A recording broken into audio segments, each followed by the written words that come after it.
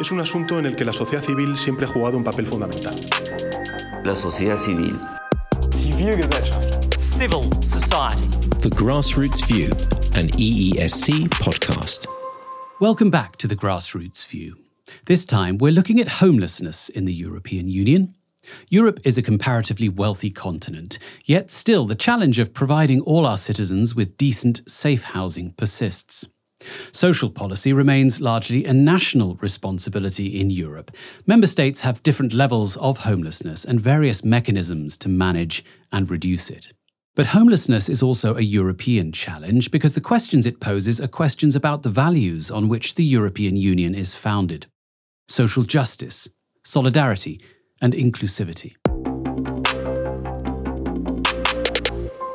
We'll hear in this podcast from Frederik Spinnewijn from the European Federation of National Organisations Working with the Homeless, also called FEANTSA, Nóra Teller from the Metropolitan Research Institute in Budapest, and María del Carmen Barrera Chamorro, who leads for the European Economic and Social Committee on this issue. First, to Frederik Spinnewijn from FEANTSA. Welcome. Thank you for the invitation, and thank you for letting me contribute to this podcast series. Tell me first, Frederik, about the work FEANTSA does. FEANTSA is a European NGO, actually the only European NGO that exclusively works on the issue of homelessness. We have members from almost all EU member states. Most of our members are organizations providing services for homeless people, mostly shelter accommodation. And what we do as a European organization is advocacy work, lobbying at the European level, but also at national and local level. What is probably a little bit atypical is that we also do research. And then we do, like many other NGOs, campaigning, press work, other communications work as well. And then the last thing that we do is what we call mutual learning. Most of our members and partners are faced with the same problems, but they have different ways to addressing them. We try to identify the interesting practices and then promote them European-wide. Let's go into the concept of mutual learning. Tell me a bit more. Mutual learning is very effective, especially on policies where the evidence base is relatively weak. And that's the case in connection to homelessness. Like many policies still, certainly at local level, are policies which are developed on the basis of the gut feeling of the policymakers. It's changing now, like evidence, a strong evidence base becomes more important, but it's often lacking. So I think that allows us to generate quite a bit of impact through the mutual learning and through the research that we do. And how does that learning contribute to innovations and breakthroughs in addressing homelessness across Europe?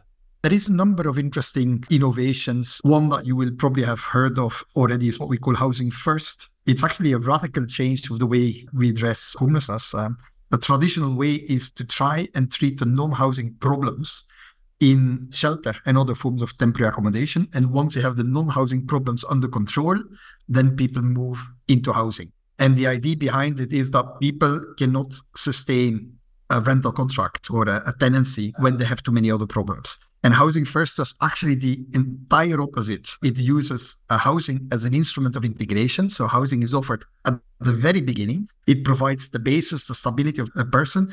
The services to address the non-housing problems are available, but they're not a condition to keep the housing. And that works very well. For most people, it works very well. So that's a relatively recent innovation that is now gradually picked up at European level. I mentioned at the start that there are different levels of homelessness and different ways of responding to homelessness across the member states. Can you expand on that? Well, actually, the variety is probably less prominent than you might imagine. Of course, there is differences between countries as there is difference for any kind of social problem. But we see that homelessness increases in almost all EU member states, irrespective of the geographical location, the welfare system, the housing system, etc. So I think most countries, with few exceptions, they are confronted with a rising problem. And even in terms of size of the population, the differences are not as big as you might believe, and the differences might not be between the bits of Europe that you might imagine. How would you describe your interactions with policymakers in Europe on homelessness? I think it's a general problem for our sector to convince policymakers that it's a deserving cause, that you have to address homelessness in its entirety. There's very few policymakers that will sort of embrace the problem. We want homelessness to be seen in a broader context, and we want policymakers to address the structural issues related to homelessness. That's one thing. But we also want policymakers to recognize that homelessness is a distinct problem in need of a distinct set of actions. I think it would be wrong to rely on the robustness of the welfare system to address homelessness. Like we see homelessness in countries with strong welfare systems. So you need something more. So we also want the recognition that homelessness is an issue even in a wealthy and rich European Union. True, but the European Union doesn't have a direct role in confronting and reacting to homelessness, does it? We are very well aware of the limited competences of the European Union, but I think that argument should not make us blind for what the European Union can do. And I think we need some courage and creativity to maximize the impact of European Union intervention in a context of limited competences. But it is possible. And there's basically three big areas where the European Union can make a difference. It's mutual learning. There is a lot to learn because a lot of the policies, the interventions, the services are not sufficiently evidence-based. Then the second area is everything related to data collection and monitoring. Member states are usually quite sensitive to how they compare to neighboring countries or countries a little bit further away. That's certainly something that the European Union can do. And then the third area is everything related to access to funding and financing. Frederik Spinnewijn from FEANTSA. Thanks for coming on the Grassroots View. It was a pleasure. Thanks for having me. Now for an overview of homelessness in Europe, I'm joined by Nóra Teller, a sociologist at the Metropolitan Research Institute in Budapest and a member of the European Observatory on Homelessness.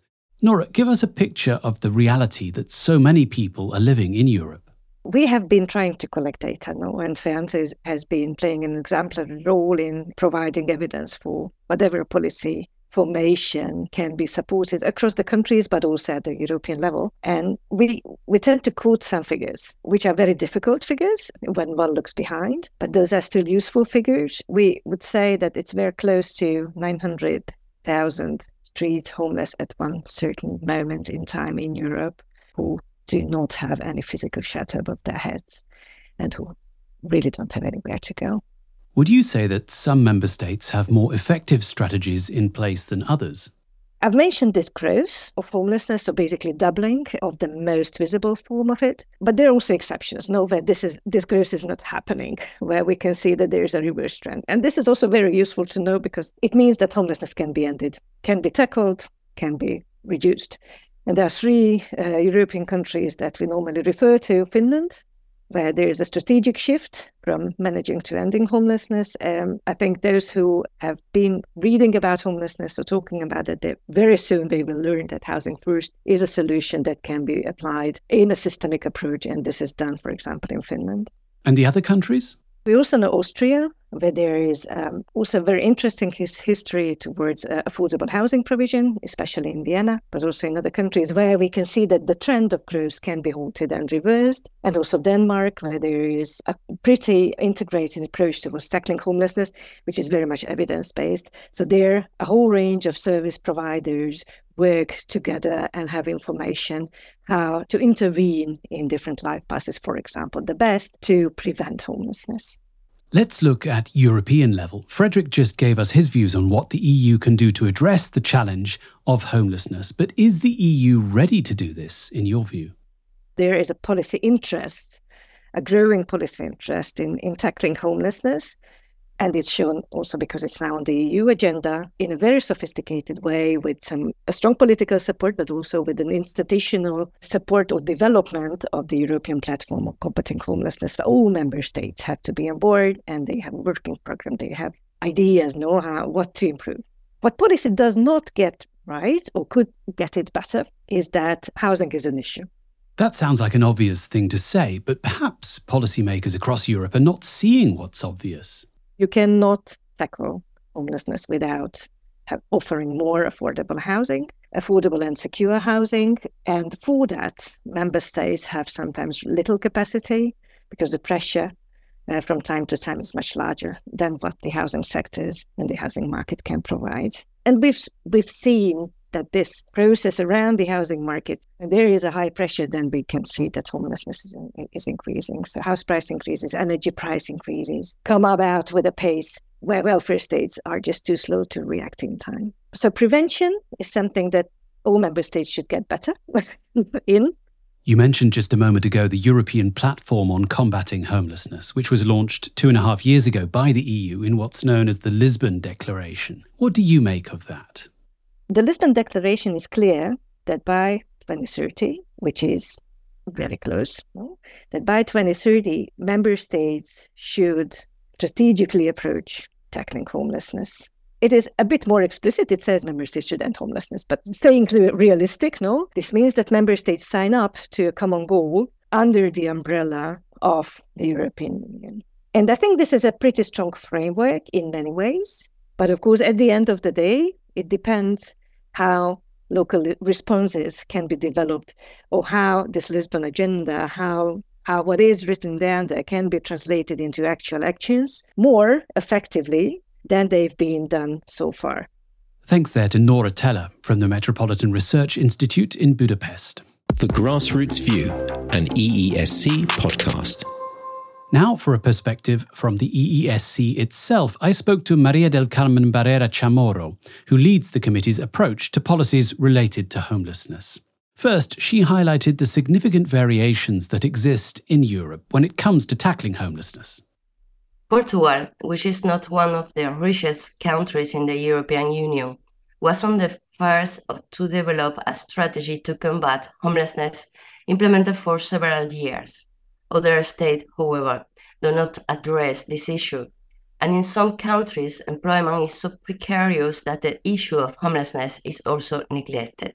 The failure to implement the right to adequate housing stems from the fact that traditionally this issue has been approached from a wrong perspective, based on the emergency and welfare that still persists today. I asked her to expand on what she feels needs to be done. Combating homelessness requires a holistic approach encompassing both legal and political measures. In this sense, we must point out the importance to the management and joint participation of social organizations and actors in the protection and promotion of the fundamental values and rights of the European Union. The collaborative work should extend to the design and the monitoring of an intelligent implementation of public policies. María also provided me with an overview of the principal policy platform that exists to bring stakeholders together on this issue. The European Platform for Combating Homelessness, of which we are a member through the EESC, is a very good tool as it makes it possible to coordinate our action between member states, NGOs such as FEANTSA, trade unions, and representatives of the European Commission, the European Parliament, and the EESC. The platform is an agile instrument which has allowed us to renew the way of doing politics in Europe. In February 2022, under the French presidency of the Council, the 27 member states adopted an action plan against homelessness. But this was not the Commission that drew it up, but we in the platform. This mode of European governance allows many more people to have a say. Finally, I asked María what more action the EESC wants to see at European level on homelessness. The EESC called on the Commission to draw up a proposal for a new multi-annual work program as soon as possible, and that the housing first is a basic policy as a systemic solution, and therefore require a European training program in these areas, and that member states can integrate it into their national strategies. We also call on the Commission to integrate the fight against homelessness into all relevant European action strategies across the board. A specific European action is needed to encourage national management authorities to use the European Structural Fund Plus and the European Fund in general to finance accommodation solutions for the homelessness. At the same time, social protection and accompanying policies are essential to ensure a dignified life. Anti-homelessness strategies must be accompanied by active employment policies and minimum income scheme, as they are safety net for long-term unemployed people, and perhaps the only form of financial benefit available to them. María del Carmen Barrera Chamorro, there from the EESC. My thanks to her, to Frederik Spinnewijn from FEANTSA, and to Nóra Teller from the Metropolitan Research Institute for their thoughts and suggestions on an issue that perhaps doesn't get as much focus in Europe as it should. That wraps up another podcast. Join us again soon, where we'll be looking at the committee's work on another policy issue, and as always, with the perspective of the Grassroots View.